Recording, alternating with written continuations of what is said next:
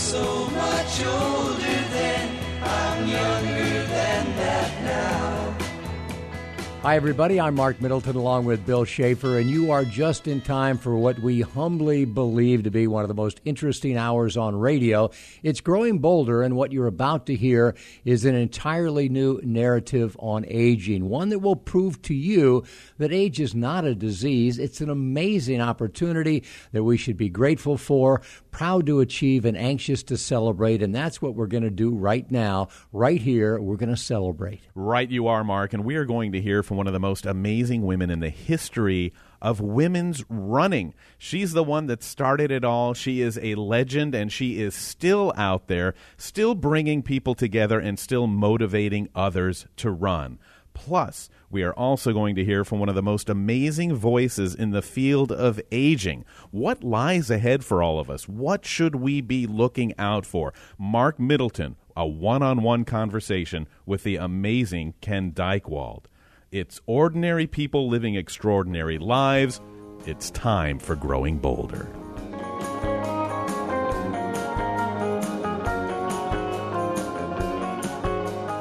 Well, there's a huge demographic shift that is now occurring all across the world, a shift that has 10,000 Americans turning 70 every single day. And one of those celebrating their 70th is a guy named Ken Dykewald, the man who coined the term and developed the concept of the age wave. Yeah, very interesting fellow. In fact, back in 1973, when he was just 23, Ken became the co-director of the SAGE project. SAGE was funded by the National Institutes of Health to investigate the then newly popular mind-body disciplines like yoga and meditation and biofeedback, how they might help improve the health of older adults. Fascinating stuff back then. And then when he was 27, he published his first book, which was titled Body Mind.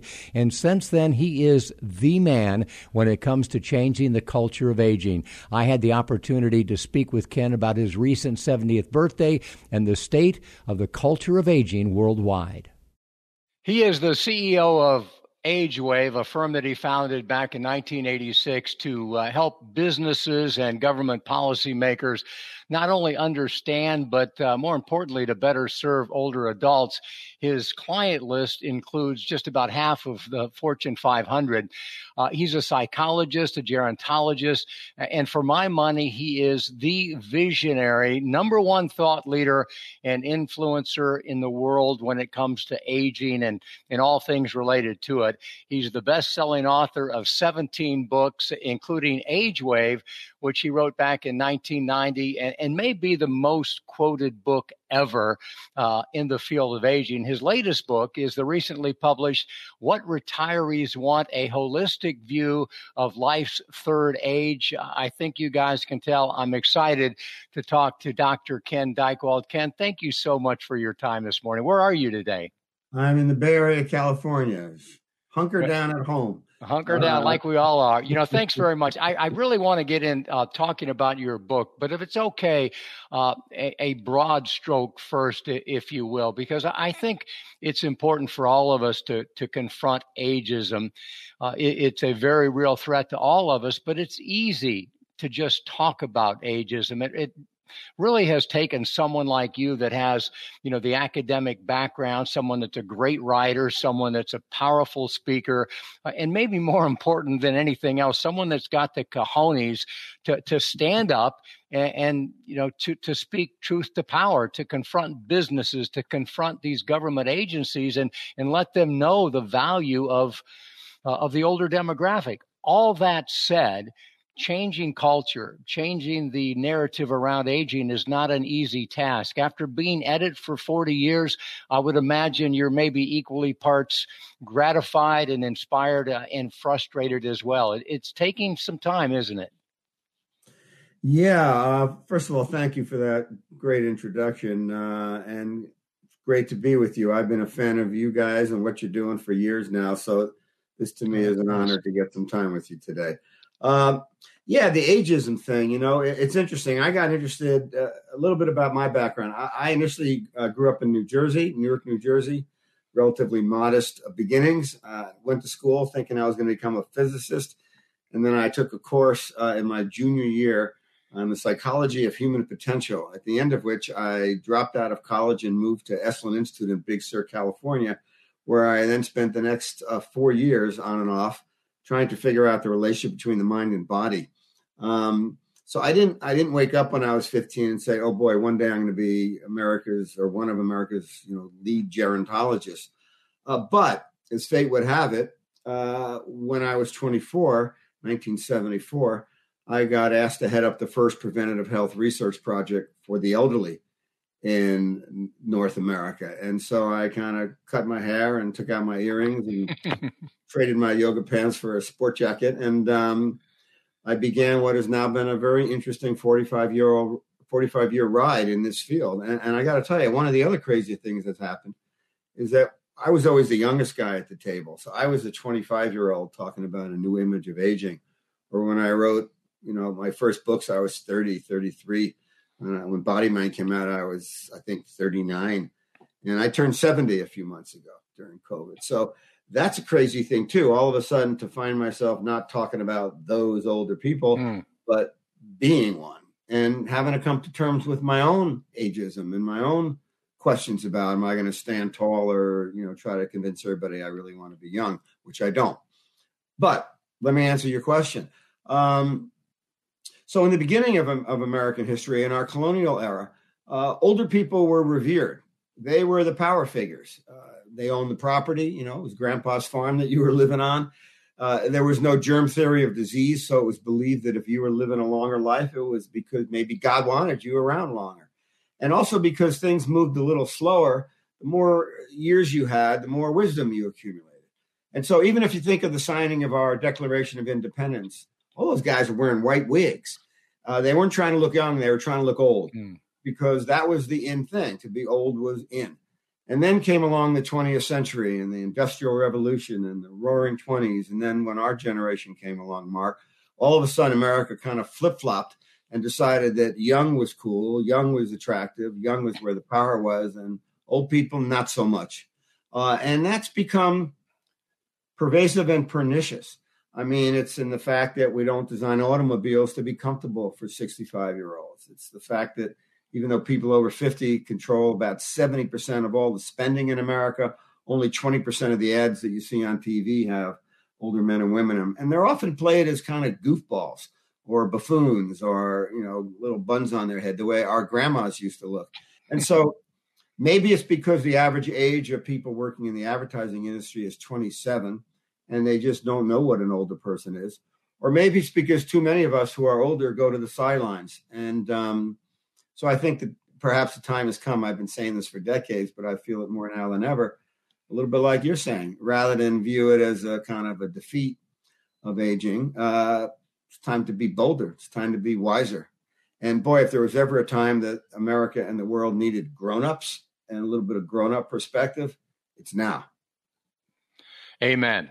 Which is, I think, a great segue to your book, What Retirees Want, a Holistic View of Life's Third Age. And Ken, I don't know whether you're aware of it or not. There's really no reason you should be, but we started a television program a year and a half ago. We won a national PBS contest to produce something that appealed to the older demographic. And what we pitched and what we won with was something called Launchpad to What's Next, which is, based upon that premise that retirement is no longer what it used to be. And, even though many of us want to kind of live a different way, very few of us want to withdraw from life. We are all anxious to try to figure out what's next. So tell us about your book. I mean, what led you to write this one? What is next for all of us when it comes to retirement? Yeah, so it had been over a decade since I published a book. I sort of grew weary of books and the publishing industry. But then over the past decade, with partnership with firms like HSBC, Ameriprise, Allianz, Merrill Lynch, Edward Jones, almost like our patrons, we dug in and did a decade's worth of fairly intense research with about 100,000 people in 20 countries. And we had about 70,000 hours of time spent of scientists, researchers, gerontologists, physicians, behavioral scientists, economists. And what came all up out of all that was sort of a more holistic view as to what this new generation is hoping for and frightened about, but also wanting this next period of their life to be. And so as I was sitting on top of all that current data and all those great bodies of material, I thought, I need to turn this into a book. I need to put a book out that's not just about great places to retire or what vitamins to take if you want to live to be 100, but was a holistic view of what is it that this next stage of life is becoming. And by the way, one of the big reveals is that even though the title of the book is What Retirees Want, by the end of the book, we sort of proclaim that retirement is obsolete and there's a whole new stage of life emerging, which we try to explain. And I'll be glad to give you a sense of it in a second. But what led me to do the book was I felt it was almost like my capstone work. I felt like I was looking around the field and there's a lot of great people taking a poke at these issues. And I thought, I need to tell the big picture, not only for people who come in contact with a 60 or 80-year-old, financial advisors or travel advisors or exercise instructors, but also for older people themselves. And let me give you what kind of sparked me to that, Mark, and I bet you've been up against the same theme, that my kids are now 33 and 30. And when they were in high school, there was a huge amount of infrastructure to help give them an on-ramp to the next 4 years, college. So you had college counselors coming to the high schools, the infamous trips you took with your kids to go visit campuses. And where do you see yourself? In a private school, a public school? Do you want to be an engineer? Or maybe you want to join the military? I mean, there were all those discussions about the next 4 years. Yet when it comes to what used to be called retirement, nothing. It's just sort of like going out there and have a good old time. And what I've also seen in my research is that last year, the average retired person in America, and there's 68 million such people, so it's not a small group, the average retiree watched 48 hours of television a week. Now, that's whatever it is, 2,800, something like minutes of TV a week. And I thought, wow, I mean, that sounds like a Kurt Vonnegut bad story, that the entire purpose of human evolution is to grow long-lived, extraordinary men and women who do nothing much more than watch TV all day long. So what sparked me was that I felt that I needed to create a book that was not just a description of what's coming, but maybe even a call to action, a motivator. And I'd like to feel that we've done it. By the way, I should also say that all of my earnings from this book are being donated to the American Society on Aging, the not-for-profit professional association that gave me a lot of nourishment and encouragement when I was a young man. So this is not a project for me about getting rich or making money. It's a project for me about, it's really time we had a guidebook for this new phase of life that's emerging. We're talking with Dr. Ken Dykewald, who is, again, for my money, the number one visionary thought leader, influencer in the field of aging. And Ken, it is interesting because you got started at this, as you noted, when you were a young man. I've not been at this as long as you have. And truth be told, you're one of the main reasons I kind of pivoted from a career in broadcasting to do what I'm doing. But I can remember saying that, give or take 10,000 of us a day are turning 55 and then 60 and then 65. And now we're saying 10,000 a day, give or take, are turning 70, of which you're one. It is interesting that as you've aged, you bring a different perspective, to what you do. All things considered, Ken, are you happier about the world that you're turning 70 in now than the world that you would have turned 70 in when you began? Boy, isn't that a complicated question in this moment in time? So I'll give you my honest answer. I think growing old these days is it's way better than it has been over the past century or two. When my grandparents reached their 70th birthday, they thought it was just amazing they had survived. And they didn't have any big dreams or new ideas about going back to school or learning how to play the guitar or opening up a synagogue or a church. They were just going to kind of hold on and wait for the end to come. I feel like we turn 65 or 70 now and we think about, wow, there's like an entire 25, 30-year span in front of me. That's more time affluence than human beings have ever encountered. I also feel that we enter the stage of life And I'm a little bit of a Star Trek fan. So I don't think about it as having had 70 birthdays. I think about it as having circled the sun 70 times. And, I've been through a lot, not horrible necessarily, but, left home, made a career, wrote books, had successes, had failures, had bankruptcies. I was with my dad the night he died. My mom died 3 years later in my arms. Saw my beautiful children be born. I've seen my in-laws die. And I don't know. I feel like I got a lot more perspective now than I did when I was young, nor do I think young people have. I mean, to be a 30 or 40-year-old, you're just kind of getting started. You're still a little wet behind the ears. And so there's that. And every now and then I feel like I can almost see a little bud of wisdom popping up, And even though I was kind of a snarky, smart guy when I was young, wrote my very first book when I was 22, a book called Body Mind, which is still in print all over the world. So that's been kind of zany. But I didn't really have wisdom when I was a kid. And I feel like there's the beginnings of that. However, I think this is a gnarly time right now to be any age. But I would have to say, and there's some research we just published last month in partnership with Edward Jones, and you're a media guy. We've just passed 1 billion media impressions in less than a month. Wow. So everybody's been covering it. Turns out that older people are doing better during this COVID time than younger people. They have some safety nets, Social Security, Medicare, a lot of home ownership, so they're not having to pay rent or mortgage compared to young people. And they've also got a life that they can have gratitude for and some wisdom. Or to be 20 or 30 or 40 today, what happened to my job? What happened to my life? Who's in charge? Who's telling the truth? My kids, they're going crazy because they got to do 9th grade and 4th grade at home. And so I think being young these days would be hard. I think being older these days is powerful. However, there's a caveat. I think a lot of older people, particularly older men, have been kind of asleep at the wheel. I'll give you an example. I was speaking at a conference last fall before COVID, and the other speaker was Harrison Ford, the great movie idol. And Harrison is an activist for the climate, and he gave a rousing speech, and he said at the end, we need to get young people all over the world planting trees to save the planet, and everybody cheered. I had a private meeting with Harrison Ford right after his talk, and we'd never met before, and I kind of fawned over him, Han Solo and, blah, blah, blah, Raiders of the Lost Ark.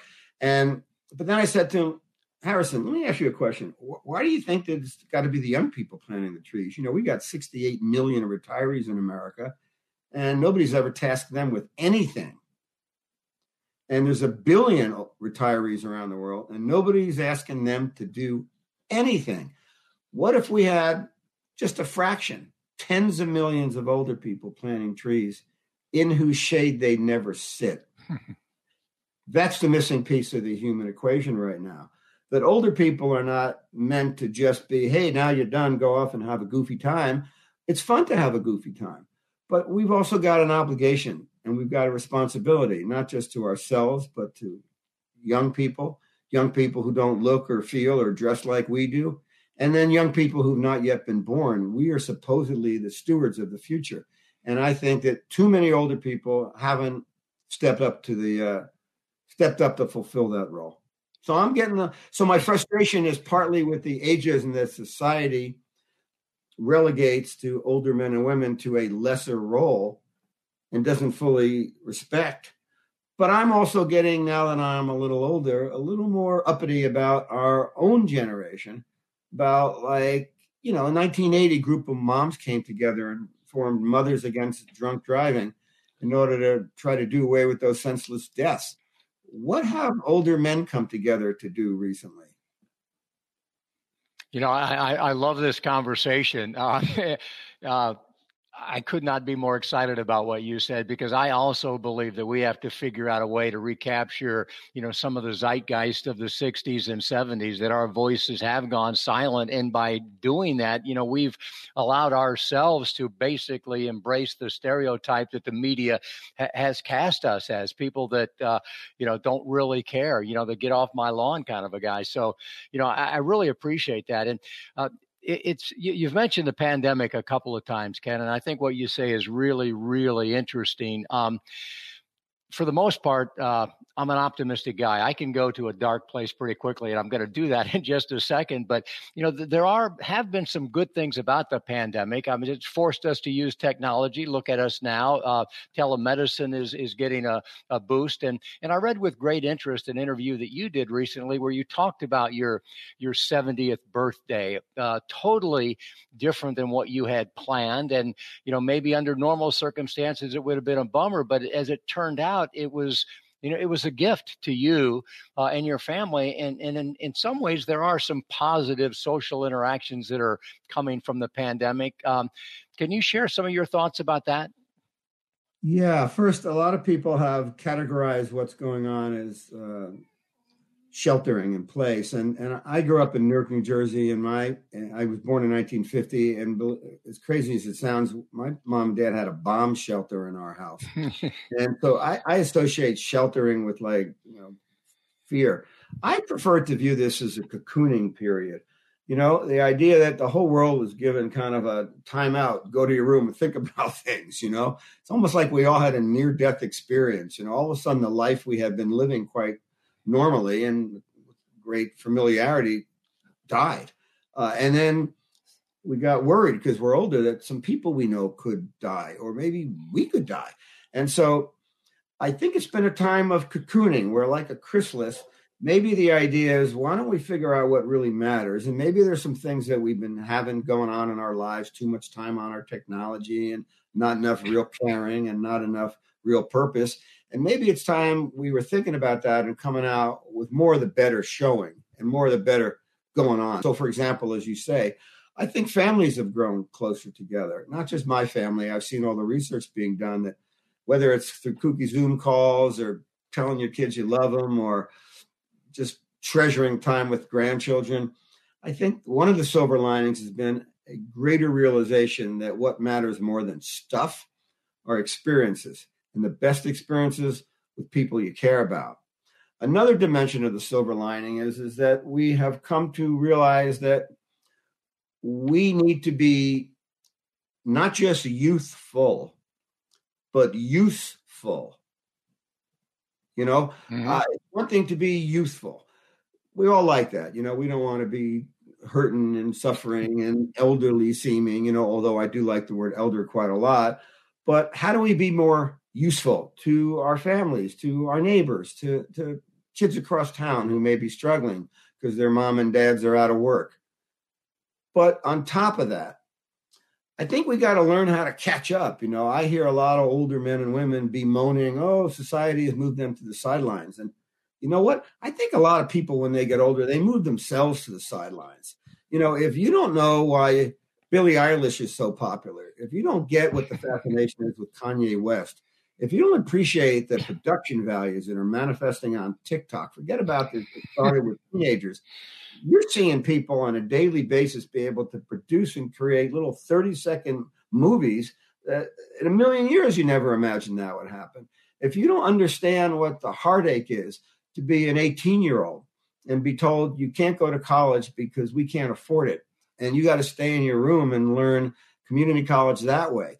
I think too many older people are stuck back in the day, and they just want to tell you about Woodstock, and they want to tell you about, back when they were young. And that's fascinating. I got those stories too. But I think we need to become current. We need to learn how to make technology work for us. We need to understand how to communicate with young people through the medium they are used to. And I think we need to be more empathetic as elders in order to not make ourselves irrelevant.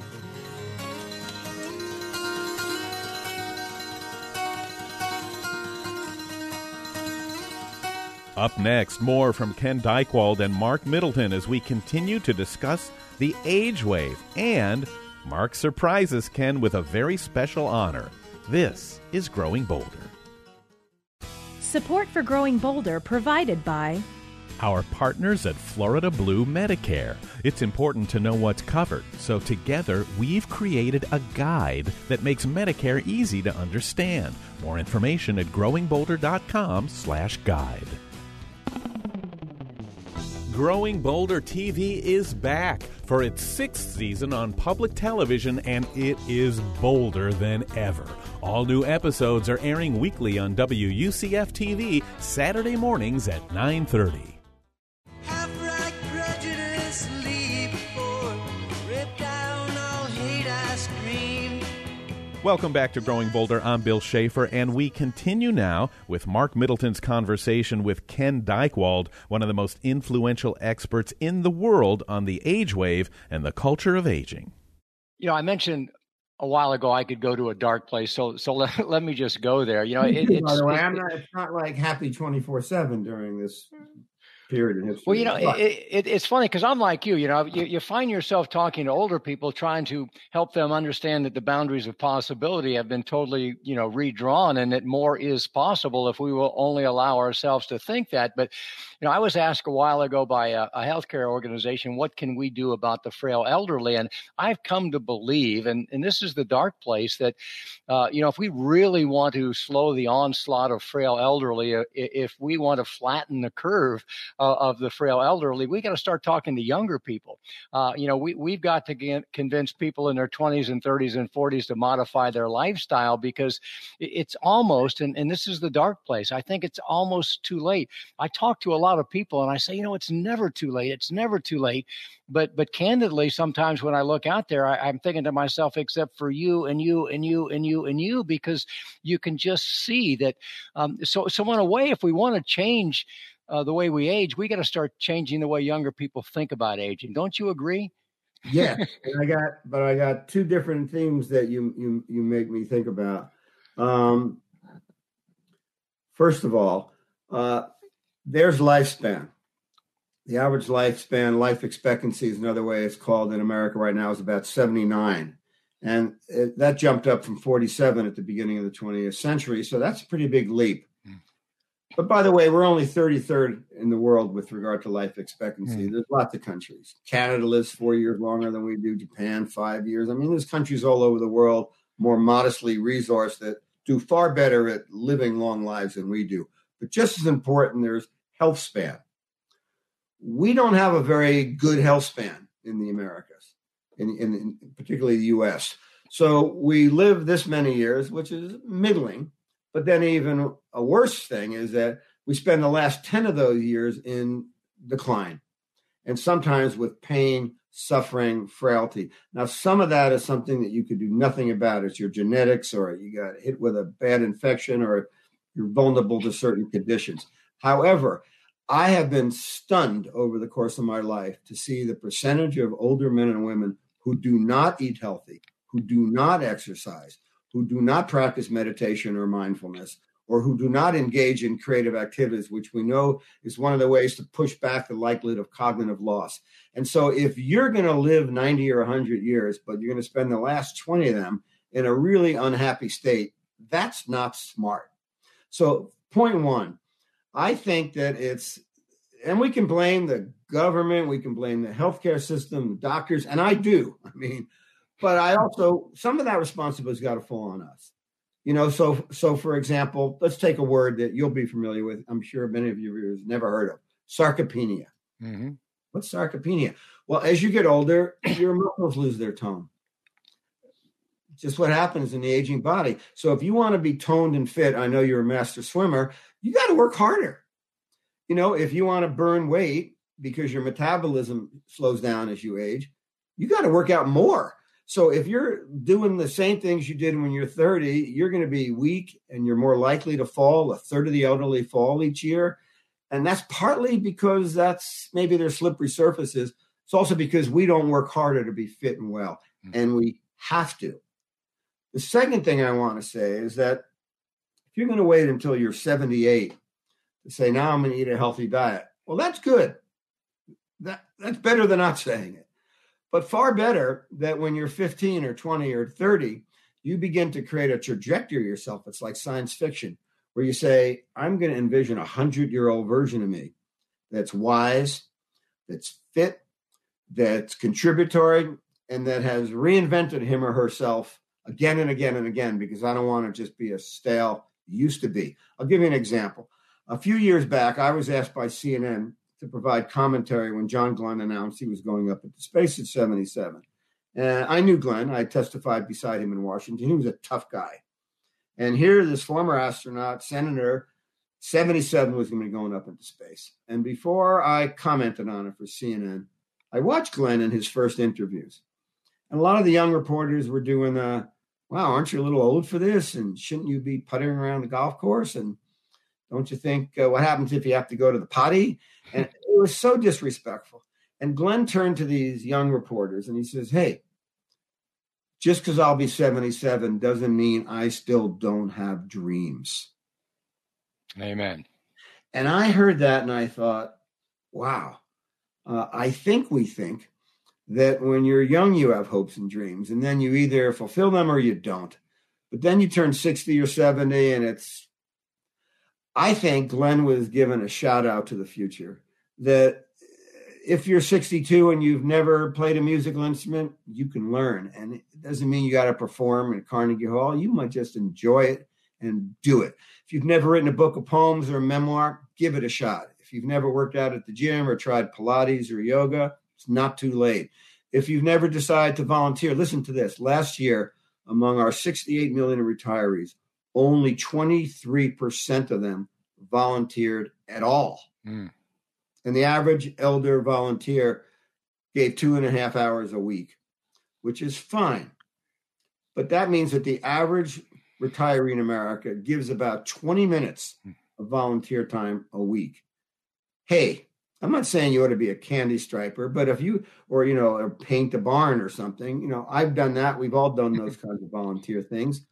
But hey, if you've been a marketer, maybe you could teach young people how to market. If you've been a school teacher, maybe you could teach kids from the inner city how to be effective communicators. If you've been a banker, an accountant, man, there's a lot about learning money responsibility and discipline that we could all benefit from. So the big picture, and again, it's all covered in our book, What Retirees Want, is that the task and the opportunity of being an elder in this moment in history gives you more time than you've ever had, more wisdom than humans have ever experienced, but perhaps more opportunity to not only enjoy oneself, but to give back. And I think we're in that swirl right now. And with our generation, with the boomer generation, we've always been a little bit schizophrenic. On the one hand, we've been very cause-oriented. Peace protests and civil rights protests. On the other hand, we're very self-indulgent. So the question is, in our maturity, in our elderhood, are we going to just me, or are we going to do a lot of me, but maybe a lot more us? And I think that's partly why I want to be on with you. I mean, that's a lot of what your organization and your programs and your messaging has been trying to activate in people. So I'm glad to be on your team. Well, and we're thrilled to help spread your message because, you've hit on two big points. As we age, it's less about things and more about experience. And as we age, I think we don't realize this until we begin to age. We truly are more purpose-driven than anything else. That's where we get our excitement. Folks, the book is called What Retirees Want, A Holistic View of Life's Third Age. His website is agewave.com. Before I let you go, Kent, two more things. One, very quickly, I understand you're finishing your memoir, and I won't ask you to reveal too much about it, but almost always when I have the opportunity to talk to somebody of your stature, I feel compelled to say, what can we learn about life from you? What's the moral of your story? Can you share with us a Ken Dykewald takeaway that might help us the rest of today? Well, I don't know that I'm such a great role model, but you'd have to ask my kids. But I'll take a shot at the answer. I'd say take really great care of your body. I'd say be curious. Practice radical curiosity. That third, be open to reinventing yourself. Fourth, save your money because you don't want to wind up being a 60 or an 80 or 90-year-old being a burden on your family. And I've heard people say that all over the world, and that's not going to happen by magic. It's going to happen by being a little more frugal and thoughtful about finances.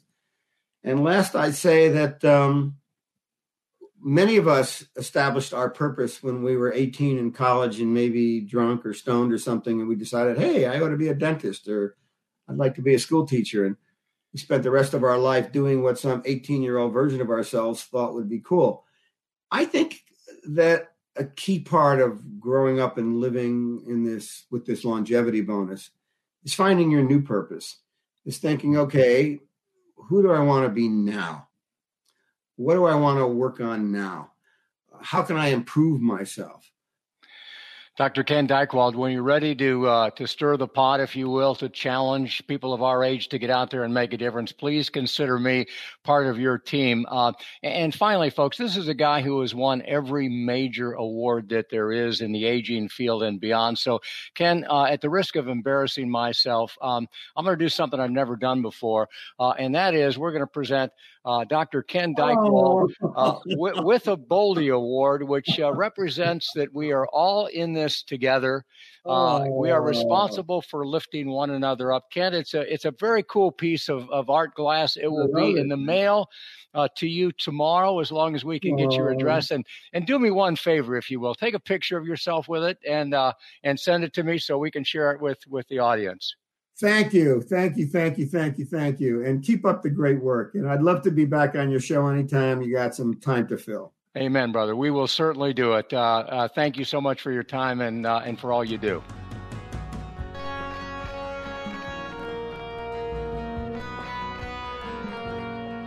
Up next, a rare interview with the queen of the women's running movement. This is Growing Bolder.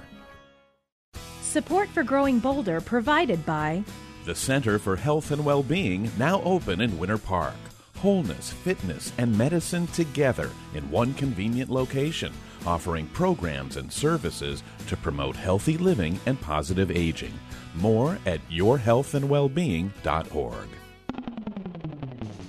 Sign up for the Growing Bolder Insider newsletter, delivered to your inbox every week. Be the first to see our latest interviews, stories, and tips for making each day count. Sign up today at growingbolder.com.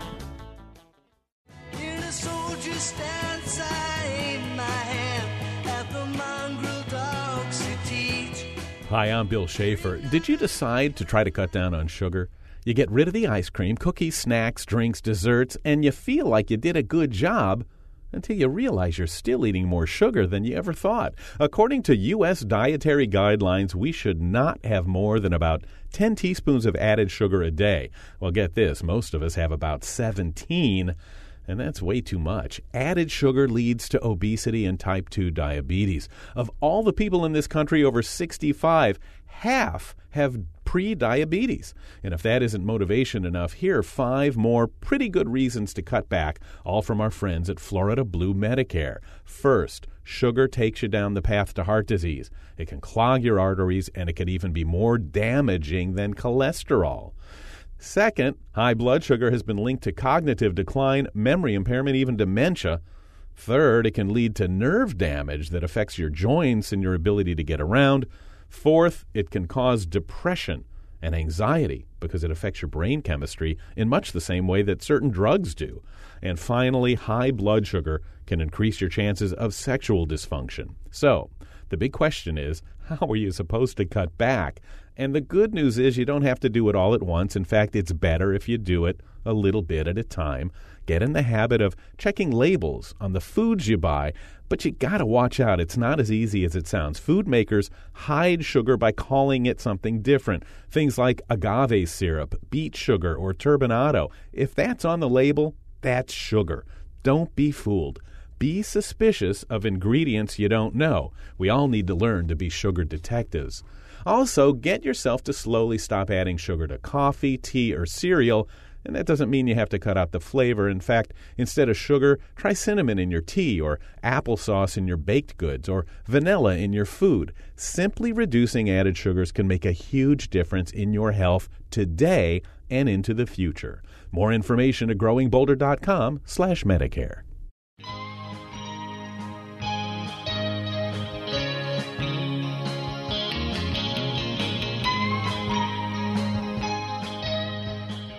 You know, one of the most important things that any of us can do is to simply give back to society, to our community, to our friends, to our family.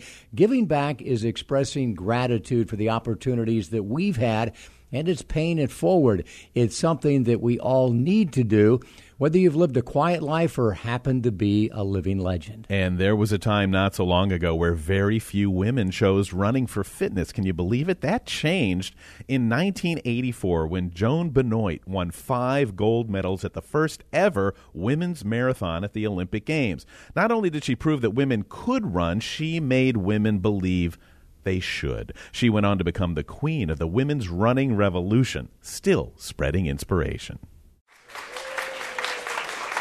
The greatest women's marathon runner in U.S. history. Still running, still drawing crowds, and still displaying the courage it takes to seek out challenges, set goals, and not just beat them, but smash them. It was 1979 when she went from a nobody to a somebody, winning the Boston Marathon and breaking the previous record by 8 full minutes. And that was just the beginning. She'd win it again in 83, and in 84 ran into the history books, winning gold in the first ever women's marathon at the Olympics. But Joan is just as much a legend for what she's done since, setting a record at the age of 50 at the U.S. Olympic trials, and at the age of 60, 40 years after that first Boston Marathon, she ran it again, and finished within 30 minutes of her original record-setting time. I don't have any secrets. I'm just passionate about what I do, and I love to run, and I love to be outdoors, and love to set goals for myself. And if people can grab onto that and be inspired, then great. Today, she is an inspiration, not just for what she's done, but for what she's doing now for others. Promised myself after the Olympics in '84 that I'd give back to a community and a sport that have given so much to me, and I've tried to live by that ever since. And that's because she feels she has something important in common with runners at every level. I think when you have something in your life that you're passionate about and is easy to access, it just becomes part of your life and part of who you are. And, you know, passion is at the bottom of everything I do. Oh, you're supposed to be running, not taking photos. She says her passion now is as strong as it ever was, but she has had to learn the growing importance of patience. Well, I've definitely slowed down, and I've definitely dealt with my share of injuries. And I've learned to be a bit more patient than I was in my earlier years. And patience isn't always easy, but you know, it's an attribute that's necessary if your heart's in the game. Everywhere she goes, she's asked about the Olympics and those great marathons of the past, and while she doesn't mind looking back, she says she mostly looks forward. Well, history is history. I mean, the future has so much to offer, I think, and to be able to have the desire to set goals and to keep yourself moving forward is, I think, necessary for everyone. There's so many different chapters in your story as to who you are. It's hard to define you. I don't even know who I am. You know, every day is different, and I just have passion. Try to live a balanced and full life, and you know, I'll rest when I'm dead, so to speak. And that's her advice for the rest of us. Just look forward. Live each day like it's your last. You love a challenge. Is getting older a challenge? No. Life has a beginning and an end, and you know, there is no finish line right now in my life, and when it's there, it's there. Go, Joe! Well, there's some pretty good advice. Push that finish line back in your life as far as you can, and you do it by making your health and your fitness a priority. There's something you can do to make yourself stronger, and it's up to each one of us to find the motivation to do it. And Mark, how is that possible that 40 years after her first Boston Marathon, in her 60s, her time was within 30 minutes of where it was when she was barely in her 20s? She is expanding the boundaries of what's possible for all of us. So it's amazing. And yes, she's not only physically strong, she's even stronger mentally, because as we age, that's pretty much what it takes. You know, long ago, she did make a promise to herself that she would give back to the community, and that's exactly what she's been doing. And Bill, you did a great interview with her, and you know, it seemed to me that she by nature is an introvert. She doesn't want to put herself out there, but because she made that pledge to give back, she still has the same passion for doing that. And that passion is now directed at making a difference for everybody else in her community and beyond.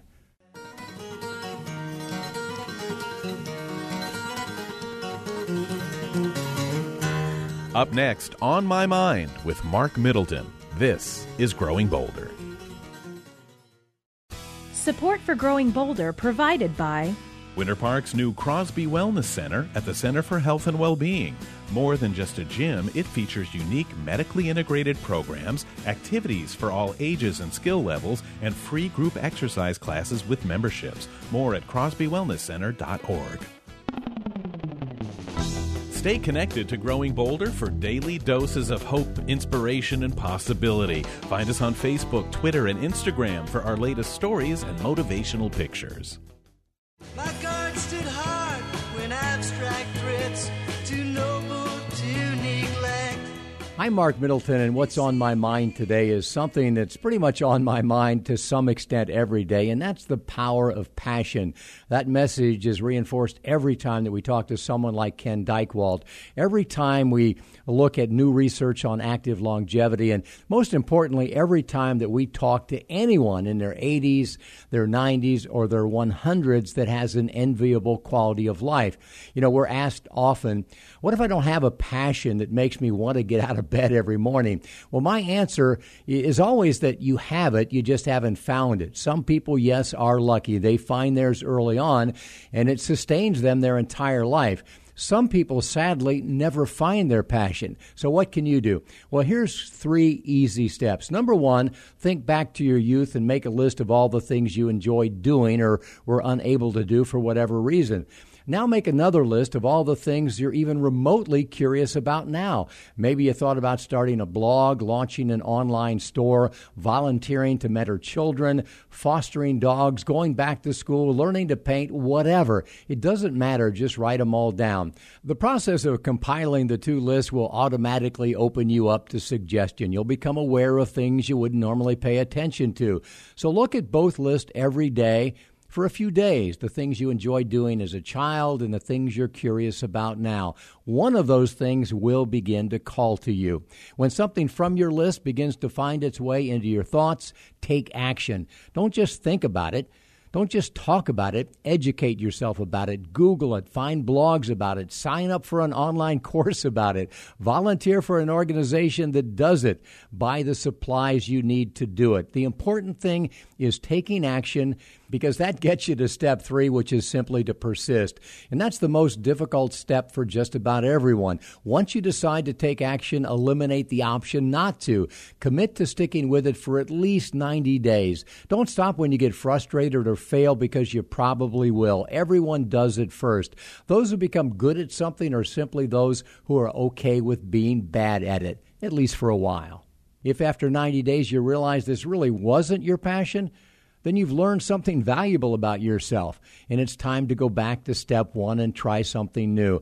And don't think of this process as work or failure. It's fun, it's life, it's learning, it's engaging with passionate people, and sooner or later you will find your passion, one of the most important things to your active longevity. Great stuff. And I've got a little bit more of great stuff for you. Did you know that Growing Bolder is also a television show on public TV stations across the country? Did you know that Growing Bolder is a quarterly 100-page magazine? That Growing Bolder has a must-see page on Facebook? That Growing Bolder is a life-changing book written by my buddy Mark Middleton? Learn more about it and find more inspiring interviews, videos, memes, merchandise, and motivation at growingbolder.com. And here's why Growing Bolder is making such an impact on so many. Because we're disrupting the ageist propaganda machine that makes us all fear aging, that leads us to believe the demeaning and devastating stereotypes. And if your mind believes it, so will your body. So here's the deal. Growing older is a blessing. It's a gift. Everybody gets to be young. Only the fortunate get to grow old. So let's stop focusing only on loss and start celebrating opportunity. Let's squeeze every bit of love and joy and excitement and adventure out of every day, because that's Growing Bolder. We'll see you next time. The Growing Bolder radio show is a production of Growing Bolder, LLC, all rights reserved. This program was recorded at Growing Bolder Studios in Orlando and is available as a weekly podcast on NPR One, iTunes, Spotify, Stitcher, and TuneIn. It is written and produced by Jill Middleton, Mark Middleton, and Bill Schaefer. Executive producers are Jackie Carlin, Robert Thompson, and Emily Thompson. Technical director is Jason Morrow. Production manager is Michael Nannis. Chief audio engineer is Mac Dula. And our most important team member, you. Follow us on Facebook and Instagram to keep growing bolder every day.